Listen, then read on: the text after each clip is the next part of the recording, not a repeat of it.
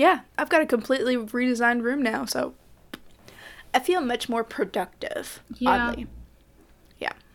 I think if I cleaned my room once in the past 6 months, I would feel like that too. Yeah. You might want to clean your room. Yeah. A little. It's an organized chaos. Yeah, you know where everything is. That's the important part.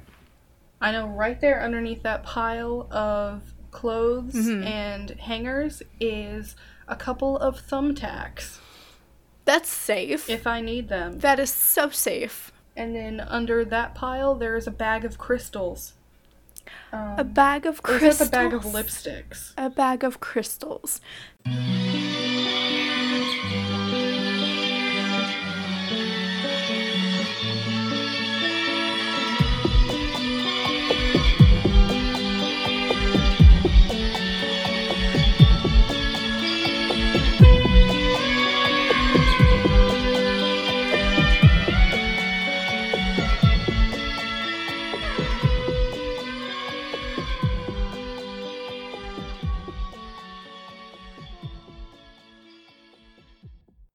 I think the thunder has finally reached me. Woo! Took long enough.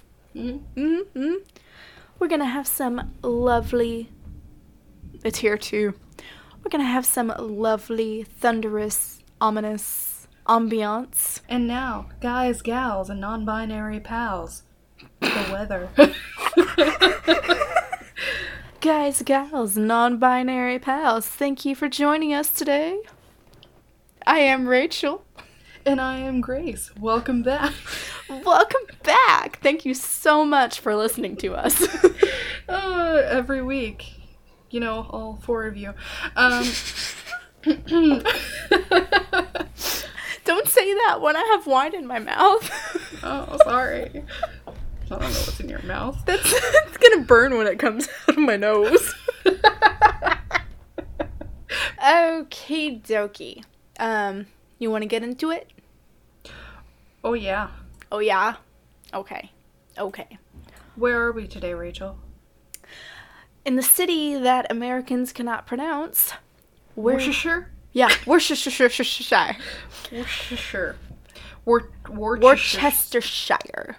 Which I'm pretty sure I did not pronounce right. Pretty sure it's Worcester. Worcestershire. Did you find the same YouTube video I found? Okay, Worcestershire. Worcestershire. And again, like I said, we are in the city that Americans cannot pronounce. Worcestershire. Louisville. That too. Oh. Worcestershire, England. I thought you were being specific to where we are. Oh my god, I'm so dumb. Yes, we Louisvillians cannot say Worcestershire. This is why I need to focus when you're talking. Fuck. Yes, we are in the Worcestershire, England. Again, Americans cannot pronounce it, and we deeply apologize. So, my sources are Wikipedia, Britannica.com, and thespruceeats.com. Nice. So, Worcestershire. I gotta do that little bob with it.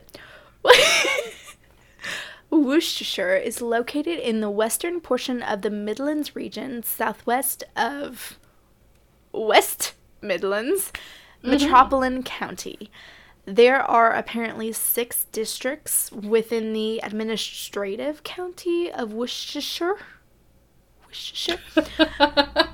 They are Bromsgrove, Malvern Hills, Wachhavan. I did not pronounce that correctly. Moving on. Wire Forest. Yes. Run, Forest, run. Wire Forest, the borough of Redditch, I love it, and Worcestershire. I thought you were going to say the borough of Reddit, and I was like, I've fallen down that one before. Add a couple letters and you got it. It also covers a whole lot of other counties outside of that, but Britannica did a solid 3 paragraphs with that information. Okay. That I was not gonna copy. So, the first humans appeared in Worcestershire. Worcestershire? It's like rooster? Yeah, Worcestershire. Worcestershire. Area in the Paleolithic period. So, OG humans here. Even... What? Sorry. OG humans? OG humans. Even through 2 ice ages, there had been a continuous settlement there. During the Iron Age, the area was filled with all sorts of hill forts. Hill forts? Yeah, hill forts. They called them hill forts. So, and during the Iron Age, I'm just imagining, like, tribes, like, set up on hills and defending, like, their sacred. I'm sure that's not actually what happened, but that's what... I feel like there's a lot of physical comedy in this podcast that people genuinely miss out on because we forget that people can't see us. Yeah, and I'm just over here sitting here talking with my hands like... Woo! Like, wildly gesticulating. Okay. And industrial activity, including pottery and salt mining, began. During the Anglo-Saxon era, Worcestershire was apparently an important base for church power and learning. The earliest Anglo-Saxon settlers to the area were the Hwicce? The Hwicce tribe. How do you spell it? Hwicce. Or which... Hold on. What? H... Wicce. Wicca. They're Wiccans. Hwicce. Oh. It apparently means locker, chest, or trunk. Okay. Back on topic. Sorry, did you figure it out? No, nothing... Googling, nothing tells me how to pronounce it. Oh, hold on. Wiki. Yeah, Wiki. I don't think that's it, but... Nope, that is not it. So, I feel like it should be Witcha. Witchy. Probably not. I don't know. We're going to go with the American pronunciation, Wiki. Pedia. And, yes, if it is incorrect, and it most likely is, please tell us how to pronounce it. All 4 of you. Yes. The earliest Anglo-Saxon settlers to the area were the Hwicce tribe around the 6th century. And by 679, they had formed their own separate diocese with its seat at Worcestershire. No, Worcester. I'm just going to say Worcester. I'm going to go American. Worcester. This became a chief point in trade and military as well as the high religious power. The county of Worcestershire was officially formed in 918. Worcester, Rachel. Worcestershire. I'm not going to say I'm as American as it comes because I really am not, but words. The monastic movement apparently played a big role during the Middle Ages, and it is easy to tell this because of the many old churches and abbeys that are scattered around Worcestershire. Better? Mm-hmm. Okay. The city of I was going to say Rochester. The city of Worcester was part of the Royalist front line during the Civil War, where a preliminary army led by Oliver Cromwell, which just instantly made me think of Halloween Town, defeated Scottish armies and brought an end to the English Civil War.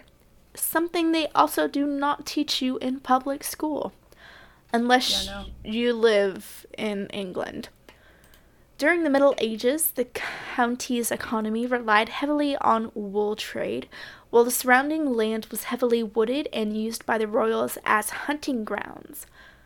With the construction of canals and railways in the 18th and 19th centuries, the northernmost part of the county became part of the quickly expanding Birmingham.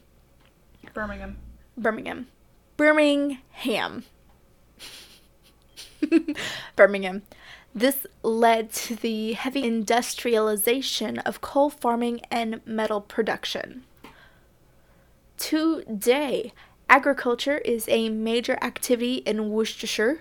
Fruit and veggie farming as well as dairy farming make up a large part of the industry. Also, fun fact, Worcestershire is an important producer of hops. So, Ooh. if you like imported beer, yep. The last little tidbit before, I was going to say before the things you can do here, but I did not add that. Last, look, I was really ready to be done. Hey, I didn't even remember to do the history last week, so you're fine. All right, last little tidbit here, because as most Americans know, this is what you think of when you think Worcestershire. Worcestershire sauce was founded, yes, I heard that. It just keeps going. Was founded in Worcestershire, England in 1835 by accident by a gentleman named Lord Sandys, who returned home to England from India. He apparently missed his favorite sauce from his, time over there, and commissioned drugstore owners John Leah and William Perrins to create the sauce as closely as they could. The two created the condiment as they were commissioned and kept some to sell in the store. However, it had such a strong odor, being, a fish and vegetable mixture, that they decided to store the sauce in the basement, where it sat forgotten for 2 years. Oh. 2 years. It was discovered during a cleanup mission, and thank goodness that someone looked at it and thought, this could be tasty. Rather wow, than... this has been sitting in the cellar for 2 years. Let me try it. Exactly. It's like a fine wine. Rather than just dumping it. And since then, it has been a staple in most pantries. So. It's in mine. It is also in mine. Goes in that white people cheese ball we make. I put it on rice, but okay. Look, it's really good. If you don't have soy sauce, it's really good to put on top of rice. We always have soy sauce. We do not. We run out. And that is Worcestershire, England. Nice. Noise. Noise. Noise. Toy. Wiki. All right. Guess that means it's my turn. Yes. By the way, side note, while I was researching my story, your story for next week came up. Or no, this week. Oh, okay. Yeah. So, What's your story please. for this week? The Worcester Commandery. Okay. Yeah. Well, at least I'm talking about mine before if you mention it. I don't. Okay. I wish I did, but I don't. You can bring it up if you remember it. Okay. Okay, so today I'm doing the Hagley Woods Mystery, or as it's more commonly known, Who Put Bella in the Witch Elm? Woo! Oh, so my sources for today are crimereads.com, Wikipedia, obviously, theunredacted.com, Atlas Obscura. Oh. Atlas Obscura, Mental Floss, birminghammail.co.uk, and that's it. On the 18th of April, 1943, 4 teenagers named Robert Hart, Thomas Willets, Bob Farmer, and Fred Payne decided to take their dogs poaching or bird nesting in an area of Hagley Wood that was part of the Hagley Hall estate owned by a Lord Cobham near Wychbury Hill. I don't like it. You've heard like a single sentence and it's, I don't like that. So, this was during World War II and the boys wanted to get away for 2 reasons. One, they were hoping to supplement their family's like small meat rations with a poached rabbit or 2. And Hanky Pank. No. 2. Jesus Christ. 2, there was the nightly German Luftwaffe's bombing raids, which was part of the German Air Force. Yeah. But the raids were wreaking havoc on their hometown of Birmingham, so they're out there hoping not to be caught by the game master of the estate. Mm-hmm. When they come across this large witch elm tree, which Witch. It's named for its strange appearance. And they decide that'd be a great place to hunt birds' nests. Why? For the eggs. Well, no, but why that tree out of all the other trees? Whoop. Because it was really big. And it had a lot of places where there could be birds' nests. So, 15-year-old Bob Farmer climbs the tree, and as he's climbing, he glances down into the hollow trunk, and he notices something white. And he's like, heck yeah, I've hit the jackpot, let me get that bird's nest. But when he pulls it out, he realizes that it's a skull. So, okay, wait, he thought it was an egg? No, he just saw a flash of white. He couldn't see exactly what it was, so he pulled it out. So he was assuming that he was seeing a bird's nest, right? So when he pulls it out. I would not assume that with a flash of white. You will. Because A, it was dark at night. It could have been an egg. And also, you'll see. So at first he thought it was an animal skull until he noticed that there were clumps of human hair. That's the part that looked like the nest. Yeah. No. So he saw clumps of human hair and crooked teeth protruding from its mouth, and he's like, oh shit. So, thinking right? Thinking that they would get in trouble because they're on the land illegally, the boys do the perfect teenager thing that teenagers do. They decide to put it back, go home, and not tell anybody what they found.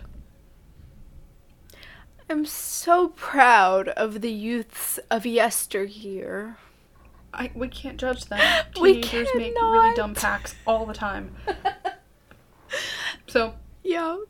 One of the younger boys, whose sources say was either 17 or 13, pretty sure it was 13. Probably. His name is Thomas Willets. He felt really uneasy about the whole thing, and he decided to tell his parents, thank God. Yes. The parents alerted police, and the next morning, detectives from the Worcestershire County Police and the nearby Birmingham Police Force were on the scene, along with a forensic expert named James Webster. Inside the tree, they found an almost complete human skeleton with a single size 5.5 crepe-soled shoe, a cheap imitation gold wedding ring, and some fragments of clothing. Yeah.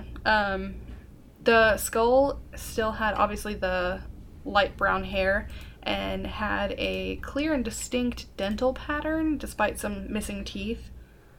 After further investigation, the remains of a hand were found buried 100 yards away, and the other matching shoe was nearby. Oh. Yeah. No, just no. The pathologist's examination showed that it was the body was of a female aged around 35 to 40 who had previously given birth to a child. It also showed that she had been dead for about 18 months, so the time of death must have been in or around October of 1941. He also discovered a section of taffeta lodged in her mouth, meaning that the most likely cause of death was asphyxiation. So, obviously, suicide and accidental death were ruled out. But I know you're gonna get to it, but why was she inside the tree? We'll get there. Okay. So, the measurement of the trunk that the body was found in was pretty small, leading them to believe that her body was placed in the trunk while the body was still warm. No. So, yeah, because, like, once rigor mortis kicks in, it would have been next to impossible without, like, breaking her bones. Yeah. So the working theory was that she was killed nearby. Otherwise, the killer wouldn't have been able to transport her body to the tree before rigor mortis set in. Yes. Cookies! I want a cookie. Oatmeal cookie. Ooh, Okay, that looks nice. Bye. Bye. She can't hear me. I don't know I'm saying it. Say it loud enough, it'll come through, but it will also make It'll me hurt deaf. your ears. Yeah. Okay. The pathologist also said that it suggests local knowledge of the area because it was such a good place to conceal a dead body. That's if those creepy. Boys, I know, but you gotta give it to whoever did it, because, like, They had to really know the area. They had to really know all the types of trees and all the trees in the area. Yeah, and there's another part about that too, but, you know. Obviously, World War II kind of hampered the investigation because, like, that's a lot to deal with all at once. Mm-hmm. Police could tell from the items found with the body what the woman looked like, but with so many people reported missing during the war, there were, like, the records were too vast for proper identification to take place. Oh, yeah. Because you had to think people had to go missing in general, especially women back then. Right. So there's, like, obviously people who regularly go missing, a certain amount of people, right? Mm-hmm. But then on top of it, World War II, people disappear. So they cross-referenced the details that they had with reports of missing persons throughout the region, but none of them matched. Like, none of them. They also contacted dentists all over the country since her teeth were, like, pretty distinct, but nothing came of that either. So, probably someone in a rural area who didn't really go into the city for, say, dentistry. That's potential, yeah.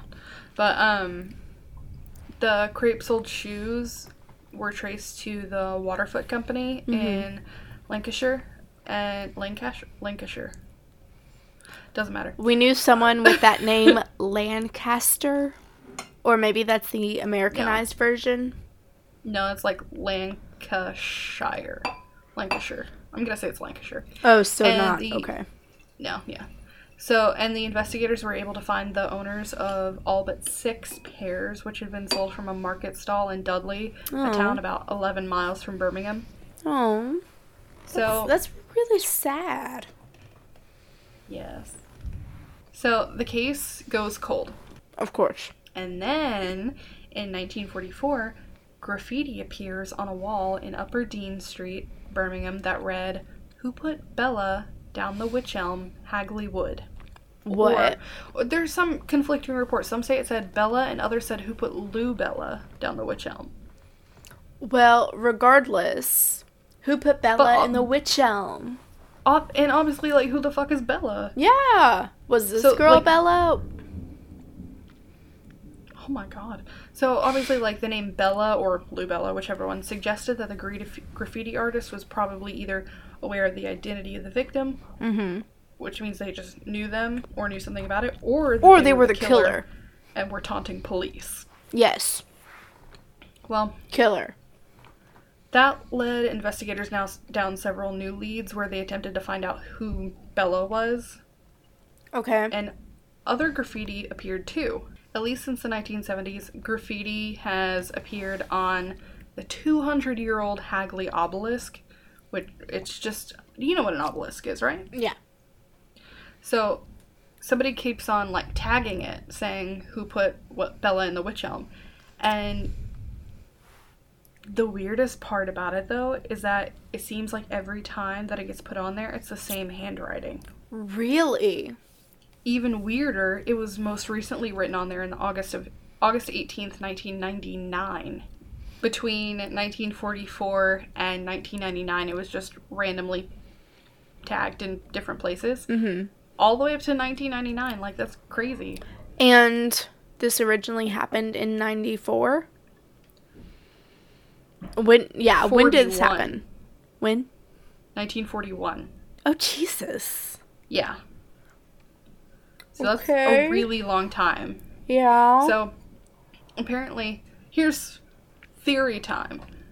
So, apparently the crime scene was similar to an ancient ceremony known as the Hand of Glory, which... That's concerning. Seems a bit conflicting to me because there was this anthropologist who said that there was an ancient ceremony known as the Hand of Glory. So for anybody who doesn't know, a Hand of Glory is the dried and pickled hand of a man who's been hanged. It's usually either the left hand, or in the case of a man who was hanged for murder, it's whichever hand was used to actually kill someone. I really don't like that. So there's a lot of stuff that goes into it. Basically, I heard that. Holy shit. Basically, body fat is used to make the hand into a candle where the wicks are on the fingers, and it's supposed to be a really powerful occult item. Nope. Just nope. But I couldn't find anything in the story that actually related to the Hand of Glory, because that hand that was buried like 100 foot away, it was her hand. It was a woman's hand. She wasn't hung, like, so it doesn't match up for me. Yeah. Yeah. And on top of that, even if it was like a Hand of Glory, why would you bury it? Because they are really rare and very highly coveted by people who believe in that shit. So I don't think they would just randomly bury it by somebody's body. No. Not if you're involved in the occult at all. Right. So, I did find that there is an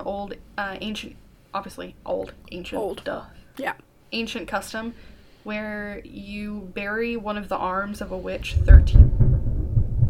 What the heck? Some thunder. That's so loud. That sounded like your brother, like, banging on the door. No, that was thunder. Oh. There is an ancient custom to bury one of the arms of a witch 13 paces from their body. Okay. Which 13 paces, I don't think that equals 100 yards. I don't know. I'm not a mathematician. No, probably not. And then there's also the fact that it was a witch elm, which can also be important in the black arts. Mm-hmm. And some people say it's interesting that the name used in the graffiti is Bella, when belladonna, or deadly nightshade, is often associated with witchcraft too. Oh, yes. So, the case is cold, right? Until 1953, when there was a new theory. Mm-hmm. There had been several German spies who'd been captured in the UK, so people thought, what if she was a German spy? Oh my god. Yeah, this became like a real genuine lead for a lot of people because so much of it seemed to fit. Mm-hmm. The Wolverhampton Express and Star received a letter from someone who identified herself only as Anna of Claverley. She claimed to have information on the identity of Bella and was interviewed by a journalist, Wilfred Byford Jones. And according to Anna, Bella was a member of a Nazi spy ring seeking information about the location of local munitions factories that could then be targeted by the German Luftwaffe. I'm sure it's a real thing, but Nazi spy ring just sounds so outlandish. It does sound so outlandish, but, like, it was way more common than you think. Yeah. So, like, because that was something that people genuinely did, was that they sent in spies so they could find munitions factories so that they could bomb the shit out of them so they wouldn't be able to fight back. Anna, the person who wrote the letter, was later identified as Una Mossop, and she alleged that her RAF pilot husband, Jack Mossop, worked at a munitions factory in the early 1940s, and he had come into some money after meeting a mysterious Dutchman who the only name given was Van Ralt. He later admitted to her that Van Ralt was a Nazi agent and that he had been passing him info about munitions in the area, which was then passed to another agent posing as a cabaret performer at local theaters. Oh my god.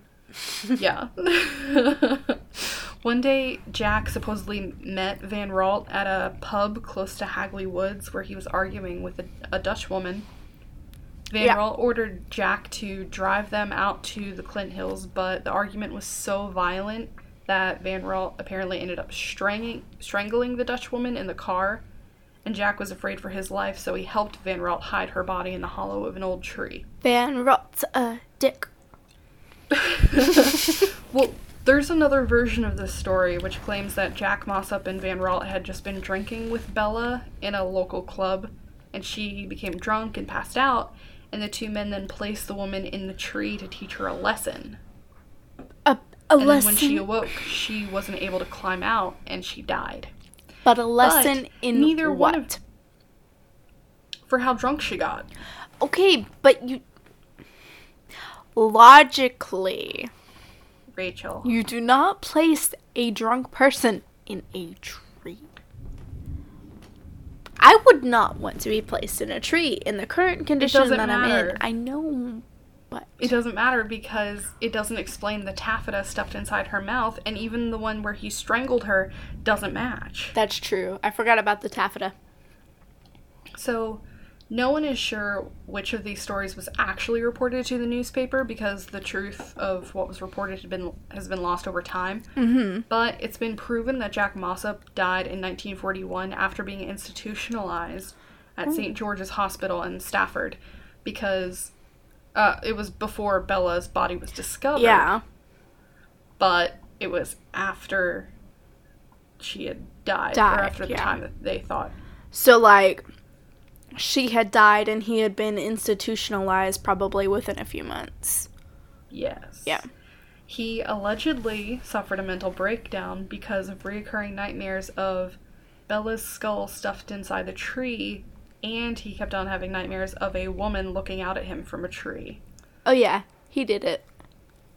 Well, either way, this guy Van Ralt was never found, and the investigators considered Mossop's testimony to be nothing more than hearsay.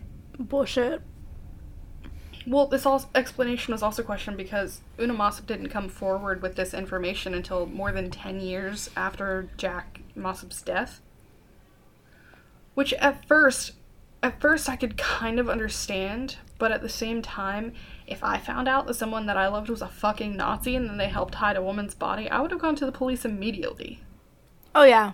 Yeah, definitely. Yeah. Yep. Like, instantly. 100%. No matter how much I love you. Exactly. Like, if I... no. Like, I make jokes all the time where, like, I'm really loyal, like, I'll help you hide a dead body. Not in that case. Sorry, bud. Mm-mm.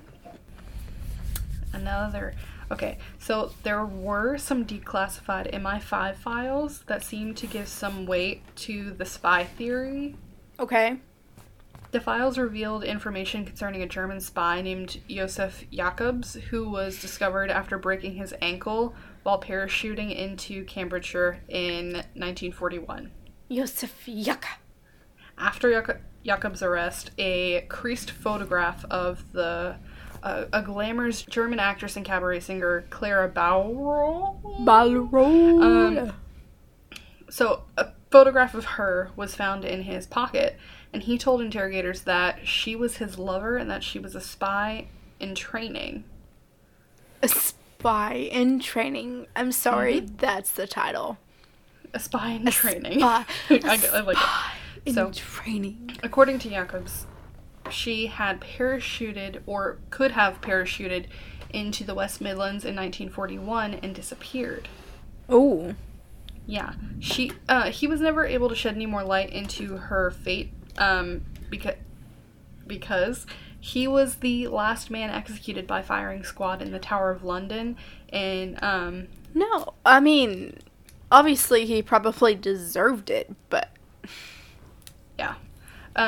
However, it is certain that Clara could not have been Bella for the simple reason that she was too tall.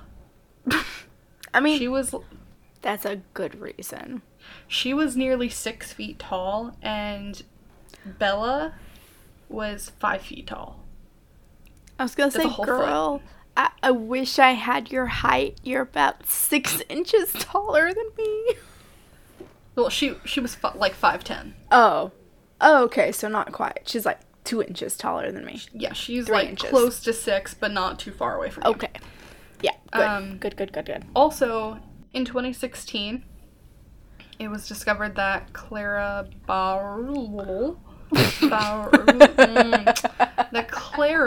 had died in a Berlin hospital in December of 1942, after the body of Bella was found. Oh. So, not Bella. Definitely not. In 2014, BBC Radio 4 broadcast a program that suggested that Bella may have been a sex worker. Because according to police files, a sex worker named Bella, who worked the streets around Hagley had disappeared in 1941, which would fit the timeline of events. No, that's sad. It's all sad, Rachel. So. I mean, yes, it is all sad. Well, actually, if she was a Nazi, I really wouldn't have been that sad. Okay, valid.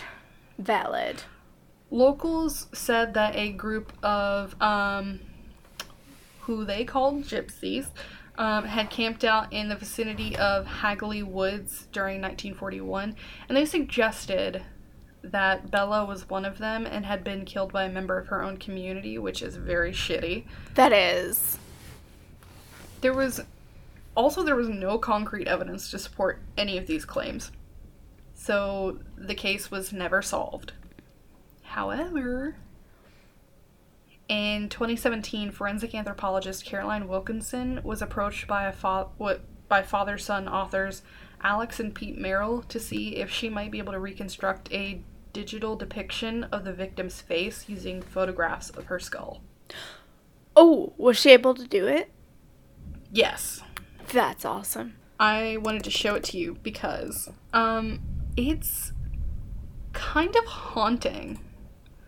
Like, it's genuinely hard for me to look at it. I don't know if I want to look at it then. Oh no. I don't know why, but it's very hard for me to look at her face. Because the way that they have it set is that, I mean, she looks really young. Well, she was between 35 to 40. This I think this is the picture that really younger. got me, though.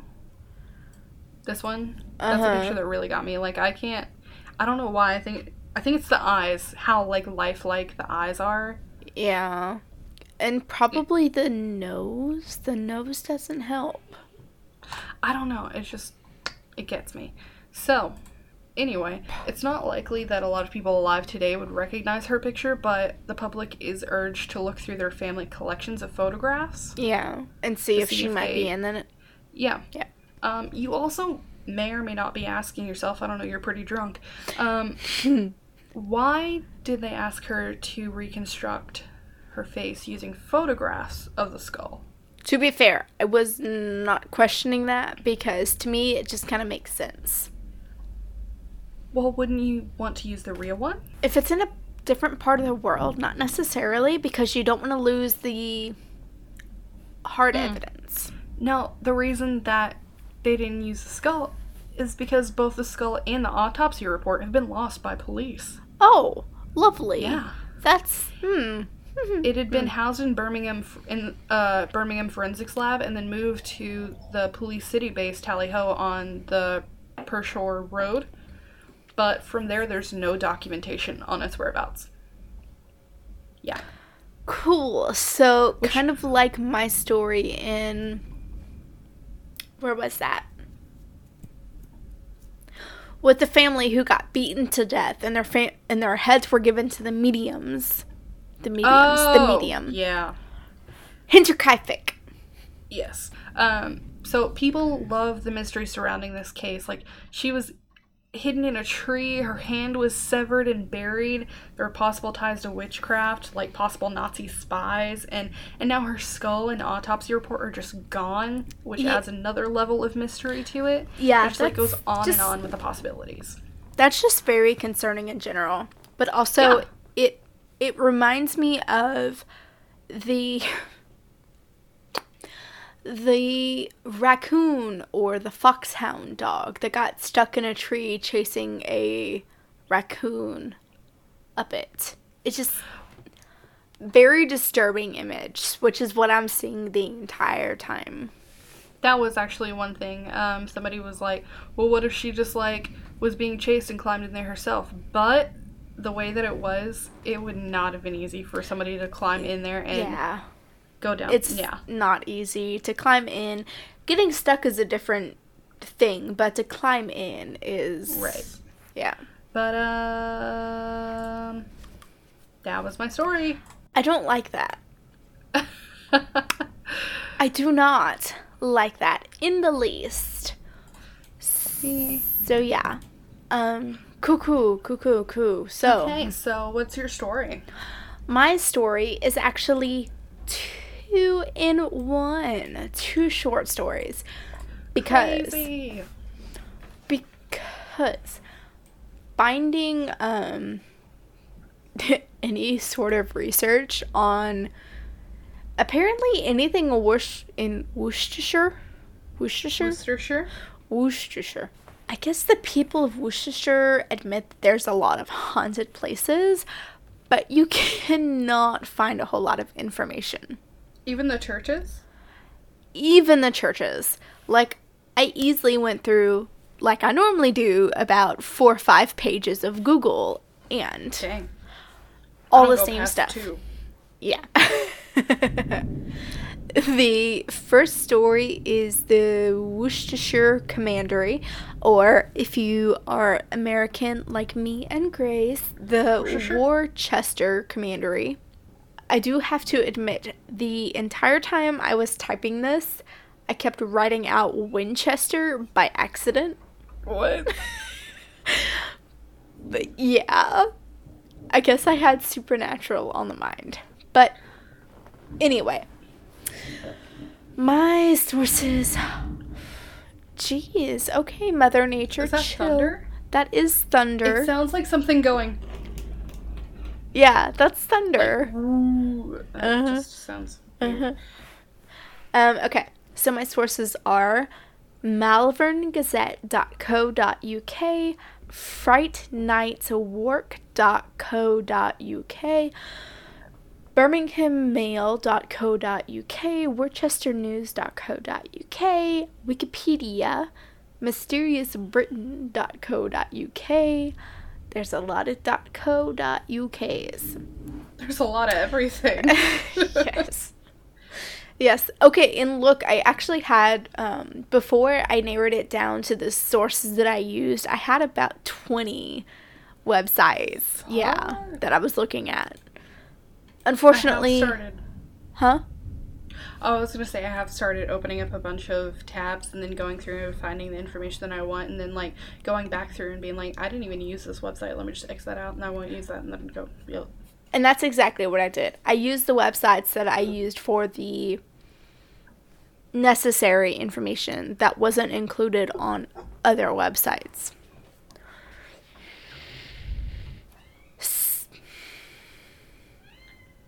Hi, Tulip. Oh, Tulip. Hold on.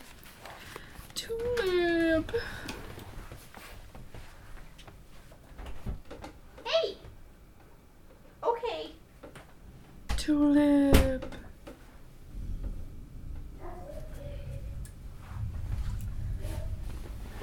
Oh. Tulip. Oh. I love her.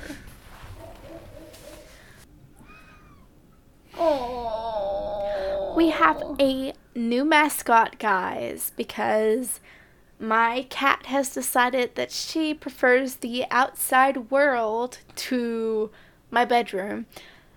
This is my sister's cat named Tulip. Oh. And Bless she her. is a cute little polydactyl. She's got thumbs. She's so sweet. She is such a cutie pie. Okay, so very little is known about the history of the commandery. It is believed that the building was founded as a hospital in around 1085 by St. Wulfstan. Oh, it's a building. Yeah, it's a building. I don't know why I assumed it was like a ghost militia or some shit. It is totally a ghost militia. I mean... Okay, so St. Wulfstan was the bishop of Worcester.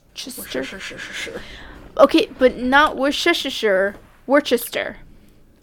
So, although the building itself was apparently built around an old Saxon chapel that was dedicated to St. Gudwald? How's it spelled? Gudwal. Gudwal. Good When Sure. Yes. When first built, it was situated just outside of the city walls at a junction of the main roads between London, Bath, and Bristol. It is believed that it was built with travelers in mind for this reason. Another theory is that the hospital was built to mark the canonization, I'm too drunk to say that word, canonization. Okay. Of Saint Wulfstane in 1203. This would, of course, change the history completely if this was the case, so I would like to think that the later is canon. Like, was that thunder? yeah, that was thunder. Okay. Yeah. The name Commandery proves that the Knights Hospitaller look, the Knights of the Order of St. John of Jerusalem could have been the founders of the building. This is due to the fact that their administrative districts were often located outside of the city. Apparently, several other buildings have been found that share the same name and still actually hold it today. So, like, there are multiple buildings that hold the name Commandery. Oh, okay. Yes. But there is also a belief that the Knights of Templar could have founded the Commandery Really? Yep. In 1312, properties of the Knights of Templar were transferred to the Order of Hospitaller? Sure, yeah. However Absolutely. you want to pronounce it. This was done by papal decree and served as a sort of merger between the two rival orders, which I never knew that they were rival orders, so fun fact. There is also so much conflicting information about how this place was founded and made. Like, it's literally all speculation at this point. Oh, okay. What were you saying? I feel like this is... No, I was saying, so it's like, so nobody knows the actual, like... No. Okay. No one knows the actual anything. The only thing that is known for sure is that it was a hospital. Okay. So the actual first written evidence of this is the tale of Thomas Eldersfield. He was apparently cared for at this hospital after being castrated and blinded by his opponent in a duel. This is what you get. Duel. This is what you get for having duels, guys. You get blinded and castrated. Don't do it. They don't put that in Hamilton. No, they don't.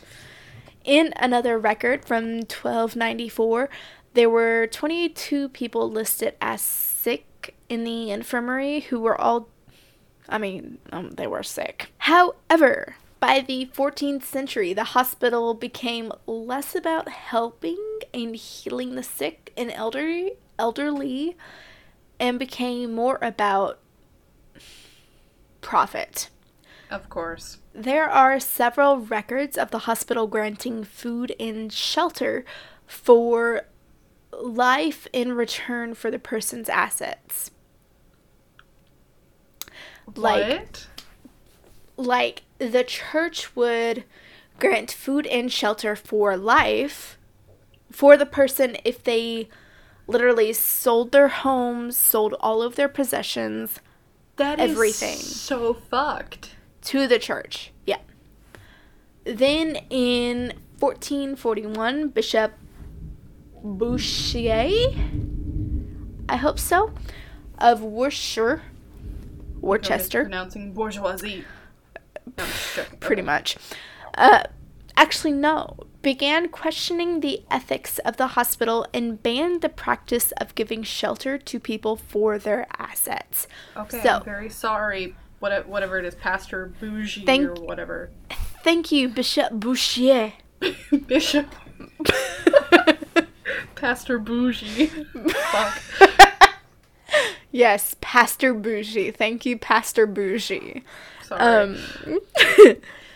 At this point, the hospital was restricted to handing out a weekly portion of bread to the poor and caring for the sick. Like, nothing else. This is all they could do. Wow.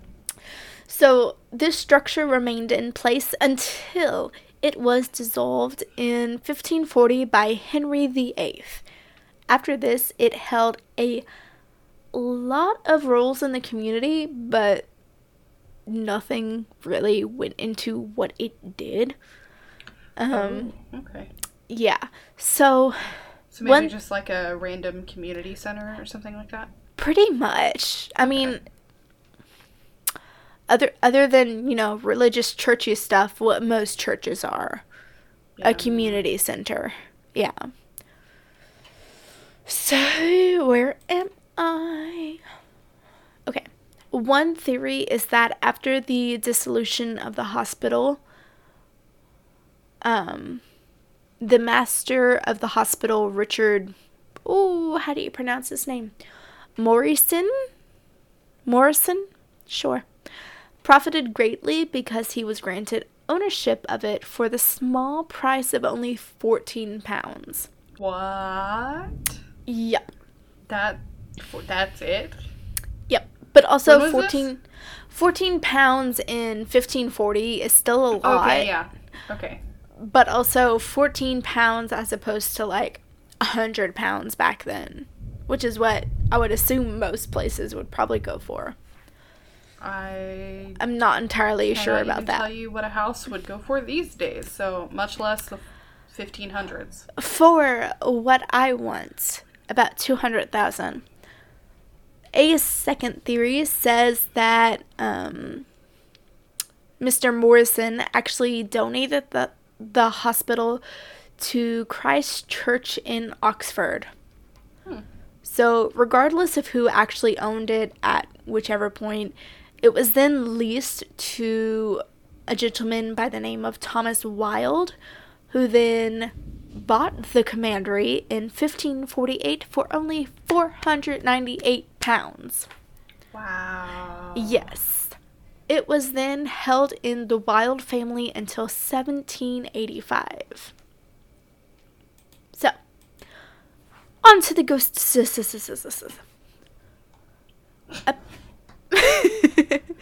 Apparently, there are many ghosts, but the most famous is that of the Duke of Hamilton. And the Duke lived at the commandery for a period, but was seriously injured during the Battle of Worcester. Wow, it all comes back to Hamilton. It really does. It's rough, the Hamilton life, man. Okay. So the Duke of Hamilton was carried back to the commandery after, he was injured in battle, but he later died from his injuries. Oh. He was then buried under the floor of the building before being moved to the Worcester Cathedral. So, enough to make... There's so many more options before you get to under the floor. Right. Like, so many more. Right. His spirit is said to haunt the, first of all, solar room. That's such an awesome name. Yeah. Also, I don't fucking blame him. If somebody buried me in the floor for a little bit, I'd get mad too. Oh yeah, agreed. Visitors have also felt a strange presence there. One story tells of a man who arrived in, it just said, the room. There are multiple rooms, but the room. Most places are multiple rooms. In the commandery early for a meeting. However, he quickly left and he was unable to explain what happened, but he vowed he would never go back. Okay. Something spooked him. Mm-hmm. Doors often will close and open by themselves. Card displays will just spin and spin and spin. There are frequent shadow figures and even the occasional disembodied foot. Okay, so I was a little spooked with the shadow figures, not gonna lie. Disembodied foot. okay, so Commandery Interpretations assistant Carol Campbell saw a disembodied foot coming down the stairs one day while it was, mid-step. So, I just imagine that in my head, and it's like, ploop, ploop. Here, let's give a little more detail that also adds to it. The shoe was a mustard yellow color. I don't know why, I just imagined like a bare foot. Okay. No. Like foot in shoe, mustard color shoe of all things. It was mustard on the stair with a ghost. Mustard on the stair with a ghost. Yes, that is how he died. No, but actually the mustard yellow was actually very popular during the Tudor times. Oh, yeah. So, that kind of adds to the fact that it's a haunting, not an actual person. Oh, I don't think it would be an actual person either way. If it's just a foot, no. Yeah. Okay, so Carol also has had a lot of experience with the shadow figures. Ooh. They are apparently the most common experience in all of the Commandery. They can usually be seen gliding across the minstrel's gallery in the Great Hall, and across doorways. So, while this is weird, what's even weirder is that this happens in broad daylight. No. Yeah, so when you think ghost, you think like it's at least dark. Yeah. It might not be the middle of the night, but it's 3. dark. No, Yeah. This is broad daylight, like noon, and it's happening. So, okay, one day while Carol Campbell, who was one of the interpreters, was in the Great Hall waiting for a school class field trip, she saw a shadow open a door that was locked. Oh. It entered the room, then closed the door behind it. She claimed that she heard and saw the latch move, which, concerning. But when she went to check the door, it was still locked. Like it had never been opened. Maybe they locked it back. They locked it back. Very possible. Another interpretations assistant, Carrie Whitehouse, was in the Hamilton room when a small stone appeared out of nowhere and hit her in the leg. Oh. Abuse. In that same room, an old clock that used to be on the mantelpiece would fly off of it, just launch itself across the room. Oh, no thanks. Yeah, before they finally decide to move it. They have also seen they said, cowled figure gliding across a landing. So, think hunched over, hooded, yeah. And people have heard chanting monks. Chanting monks from a haunted cupboard in the place. Okay. Just one cupboard. Maybe that's where they like to hide. That is definitely where they like to hide. It's a nice place to get centered, meditate. Yes, it is. Okay. And at one point, a psychic came in and said that there was a young Victorian girl ghost who was still there, whose name was Daisy. This was only confirmed more when, during one tour of the commandery, a young girl could see and was speaking to a little girl who she said was named Daisy. Ooh. When no one else in the entire tour party could see the girl. That psychic paid that little girl. No. I'm just playing. Sure. And unfortunately, that is all I could find about the commandery, but we're going to move on to my second... Still really spooky, though. It is. I love it.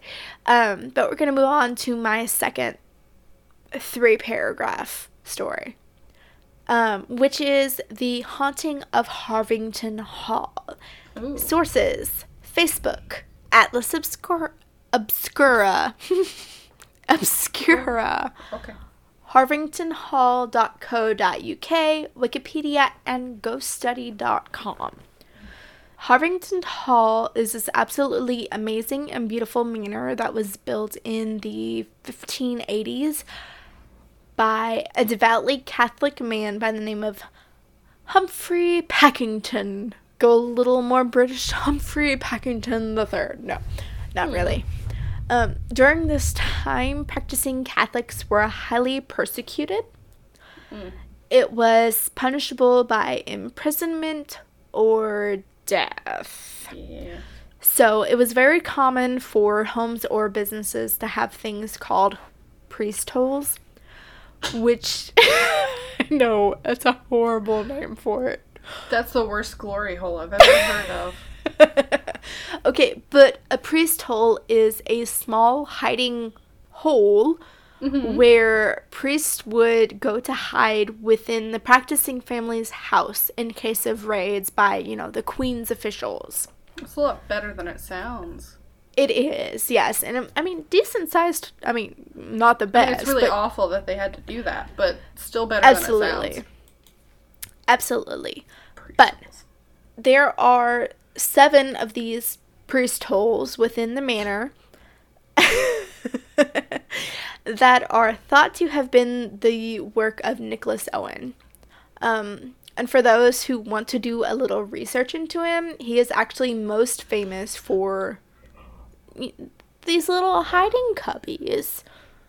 Really, that's what they are. The priest holes. Yes, the priest holes. No, sorry, I'm a fucking child. Ugh. Another cool aspect about this property is it also made, quote, intense inspection, unquote, of the property very difficult. Oh. There's a moat.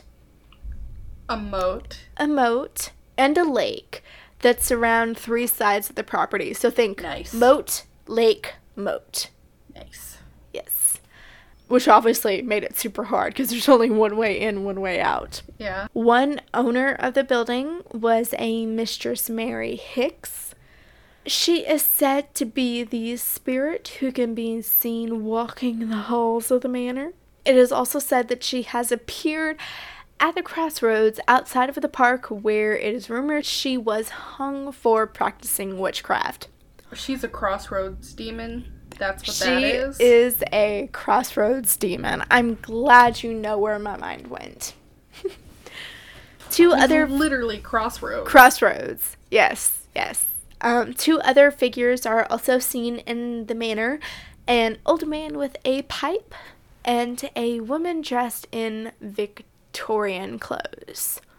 That's always Victorian clothes. Oh, freaking Victorian. What is with the Victorian period? And that is where we get most of our spirits. I think we just think of it as a highly spiritual time. So there are a couple of more supposedly haunted places in Worcestershire. Worcestershire. You had it right. I was just messing with you. Worcestershire. But look, I was having a really hard time finding any sort of information or just in general information on the hauntings or suspected ghosts. So I'm just going to end my story there. That's okay. So, and I deeply apologize to the listeners for it if if you have any Worcestershire haunting stories. What? Worcestershire. Please let us know. Yeah, that'd be cool. I liked the one that you did. I enjoyed it And the too. second one was cool. I liked the moat thing. And the priest holes was interesting. And the priest holes. But Amazing. still, Pure you know. Comedy gold. Okay. Whew. Oh, I was gonna tell you during your story, Melody, we've been listening to the same podcast, so we've been hearing some really creepy stories. Yeah. And she woke up one night and went to the bathroom and saw like a shadowy figure, but she just Thunder. That's not thunder. Fireworks. Okay, what you're hearing in the background is going to be fireworks. I fucking hate them. It's fine. Let's go. Let's go. So Stay. Melody saw a shadow figure when she went to the bathroom the other night, but she didn't think anything of it because she thought it was just like a shadow or something. But then when she went back to the bathroom like an hour or two later, it wasn't there anymore. That's concerning. Yes. Also, I wrote down Rachel Hermione hair. Your hair looks like Hermione's. Thank you. It's only because it's so big and frizzy. Yeah, I didn't write it down, but I meant to write down, like, book 1 Hermione. Not in, like, the texture-wise, because her hair was thugged up, but... It's because it's big and frizzy. It's just big, yes. Yeah, it's big. Yes. It makes it even worse when I pull it out and just... Yeah, that's when it was like that earlier. I was like, Hermione? Yes, but then I smooth it back. We don't stand J.K. Rowling anymore because she's a TERF. I forgot to mention that like 2 episodes ago, but we're just going to say that. Yes. But also, I will always love Harry Potter. Just ignore her. I can't believe Britney Spears wrote Harry Potter. Crazy. Oh my god. Britney Spears is the queen. Free Britney. Yes. You say free Britney? Yeah, you don't know about that? No? It's a whole, like, thing, like, about her. We'll talk about it later. Okay. You can follow us on Instagram, Facebook, and YouTube at Myths and Misfortunes. Or Twitter at Miss Misfortune. Or you can just search for us using our full name, Myths and Misfortunes. We pop up, you know. That's probably the easiest. You can also send us an email to mythsandmisfortunes@gmail.com. Fucking do it. Sorry. I was like, we need emails, guys. Please. We would love to have a listeners episode once or twice a month. So please send us your emails. Or any funny jokes you got. That too. We will probably read jokes on air. I'll do it. Also, visit us at our website, mythsandmisfortunes.com. Mm-hmm. Our theme music was composed by McKean Fulbright, and our art was created by Heather Marie Atkins. Their websites can be found in the description below. Also, they are awesome. Please check them out. Yes, do it. Do it. And also, things to do. Don't forget to rate, review, and subscribe. Even if it's like a 3-star. Heck, even a 1-star. A 1-star? A 1 star. Give me 1 star, please. No, okay. Yes, just we'd appreciate it. Literally anywhere you listen to podcasts, be it iTunes, Stitcher, Spotify. I don't think you can rate on Spotify, but wherever. I have no idea. Castbox, Pocket Cast, whatever. Anything. Wherever you are listening to us, please rate, review, subscribe. Do it. Thanks so much for listening, guys. Goodbye. Bye-bye.